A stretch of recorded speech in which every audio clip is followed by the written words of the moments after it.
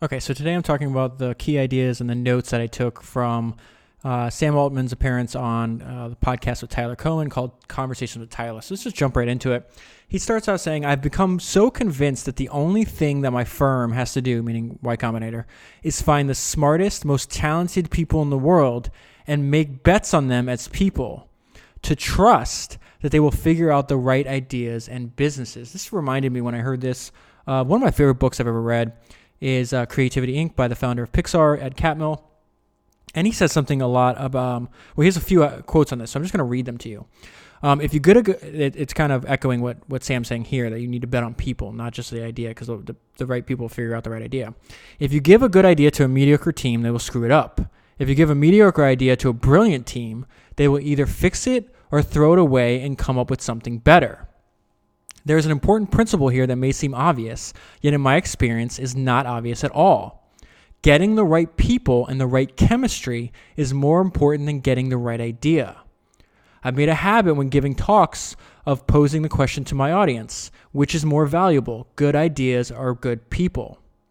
People think so little about this that in all these years, only one person in an audience has ever pointed out the false dichotomy. To me, the answer should be obvious.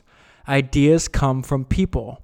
Therefore, people are more important than ideas. So what Sam's saying is just find the best people and make sure that they can get into business as fast as possible and will be successful. So he says, so not only is Sam the founder of OpenAI and other companies like Looped that he sold, but he was also for a time the president of Y Combinator.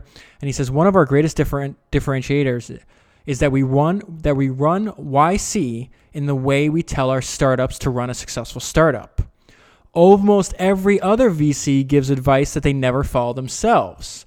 And so he's identifying what the other VCs don't do, and at the same time identifying what makes a successful product. They don't build differentiated products. They are not network-affected businesses, and they don't try to build a community. He's saying YC does all those. Something that he's learned from his time of helping a lot of people scale companies is, I learned you can always scale systems more than you think, and you can never predict ahead of time where the choke points will be. Interesting enough, he's a fan of history. He has this a comment on the Industrial Revolution I don't think I've ever heard before. And he said, I think the most important invention of the Industrial Revolution was the joint stock corporation. This allowed for large groups of people to coordinate towards a common goal with aligned incentives. That's an interesting thought. They were talking a little bit about superpowers, and he doesn't necessarily think he has a superpower other than, he says, I've met many people smarter than me, but only a small handful of people that are more curious than me. So curiosity could be a superpower if you actually do something with that curiosity. So then he talks about what he feels is, he says, one of the most important traits in an entrepreneur is relentless resourcefulness. So there's actually a famous essay. If you haven't read it yet, it's by Paul Graham. I will link it in the email. It's worth the 5 or 10 minutes it takes to read. But he describes relentless resourcefulness as, this thing that you're working on is so important to me or to you that I'm going to figure out how to get it done. Whatever it takes, whatever I need to learn, whoever I need to convince, I will get it done. And then he has a really good point that I've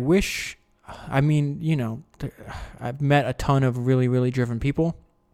And I think that's a hugely positive attribute for humanity. But I think that if you're competing with anybody else besides yourself, especially in like the world of business or creating products, whatever it is, could be detrimental. So he's got some comments here that I think are worth our attention. One thing that is important is to be internally driven. Yes, I agree with that. Being driven to compete with yourself. Don't compete with other people. You'll wind up in this mimetic trap, meaning you'll just copy, where you play a tournament where if you win, you actually lose. But if you compete to be the best possible person you can, there is no limit to how far that can drive you to perform. There's also no end in sight because you can keep doing that up until the day you die. Book recommendation here, which just sounds really interesting. I've read I read Napoleon's Maxims a long time ago, but I haven't seen this book. I think I will because it's just a book of aphorisms, and as a lot of you guys know, I'm a sucker for them. So it says, the best book I've read last year was The Mind of Napoleon. I'll link that in the email as well if you want to check it out. I strongly believe that momentum is so important. And he talks about this, not just a momentum. He says at all levels of organization, because they're talking about like, what do we do? Like you see the concentration of economic wealth and high-paying jobs and such in just a few clusters across the country in America. You also see this in other countries in the world too. And he was saying, like, what's the anecdote to that? Like, what can you turn Detroit around or some parts of the Midwest? And that's where he brought up this point. I think is just applicable not only to like what you're doing, like how you're thinking about like country's economic, but he's saying like at all levels of any organization. So that could be a person, a company, a city, or a country. I strongly believe that momentum is so important. Just another good quote here. People are more convinced by imagery than facts. And something that I think about too. Let me just make sure. Okay. Yeah. Here, this is the one. One thing that has gone badly wrong in the United States is we have pursued a policy where housing is an investment and not a consumption asset. This causes housing prices to grow faster than the rate of inflation. A few decades of this, and you get the predictable disaster we are in now, where you basically steal the future from young people. If you could do one thing that would encourage economic opportunity, it would be to reduce the cost of housing near high-quality jobs. And the reason that he's saying you could steal the future from young people, because if all of the high-quality jobs are located around housing that's too expensive for them to purchase or to use or to consume, I guess is another way to think about it. Like you're foreclosing on any opportunity.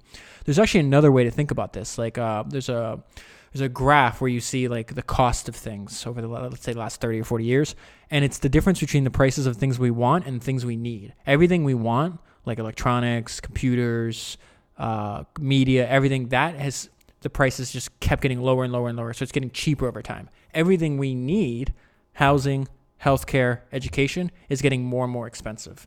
And I think the solving that problem is the ability for our country to solve that problem is going to determine its long-term like overall health. If we're unable to solve that problem, we're doomed.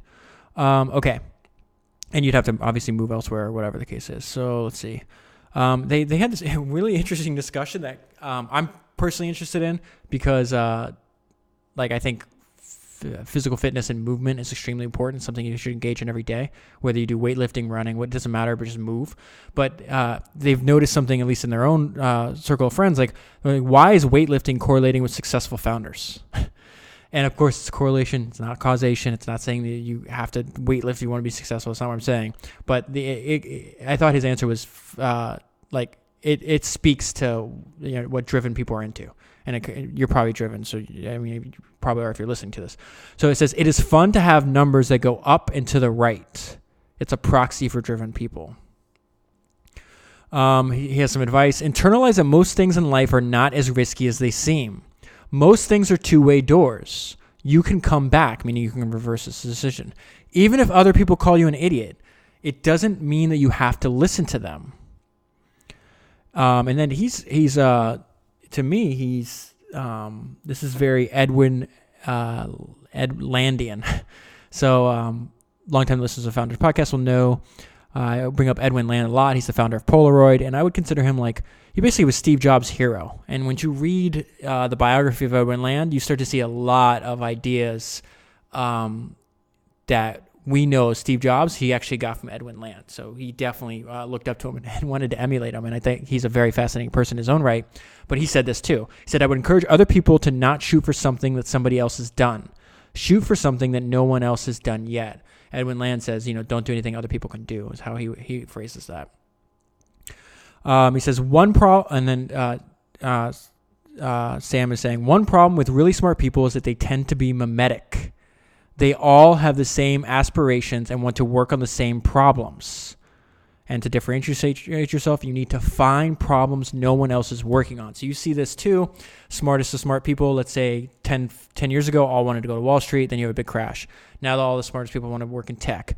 Who knows what it's going to be 10 years from now. But this whole idea where we're like, these people are climbing the ladder. They go to the best schools, et cetera, et cetera. And you realize there's not a lot of original thought.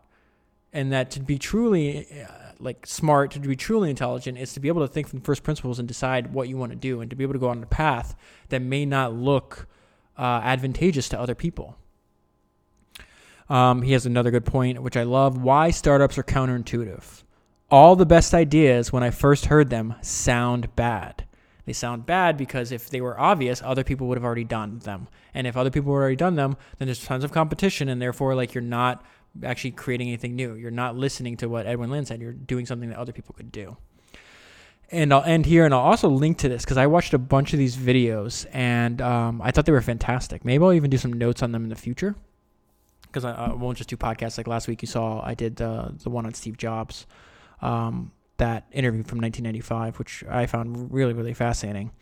But I think this is important in general, and it's part of the reason why I work on the things I work on, because I think that collecting and disseminating ideas from one person to many is very valuable. It has all these positive externalities that you can never even think to predict. So Sam talks about that here. I taught a class at Stanford in 2014. It was called How to Start a Startup. Without Stanford's permission, I put the entire class online. They were actually kind of pissed that he did that. I still get now that was 5 years ago, right? I still get dozens of emails per week from people around the world who watch the videos and learn something new. This taught me that we need to put everything we know about startups out there. We need to try to open source everything we know.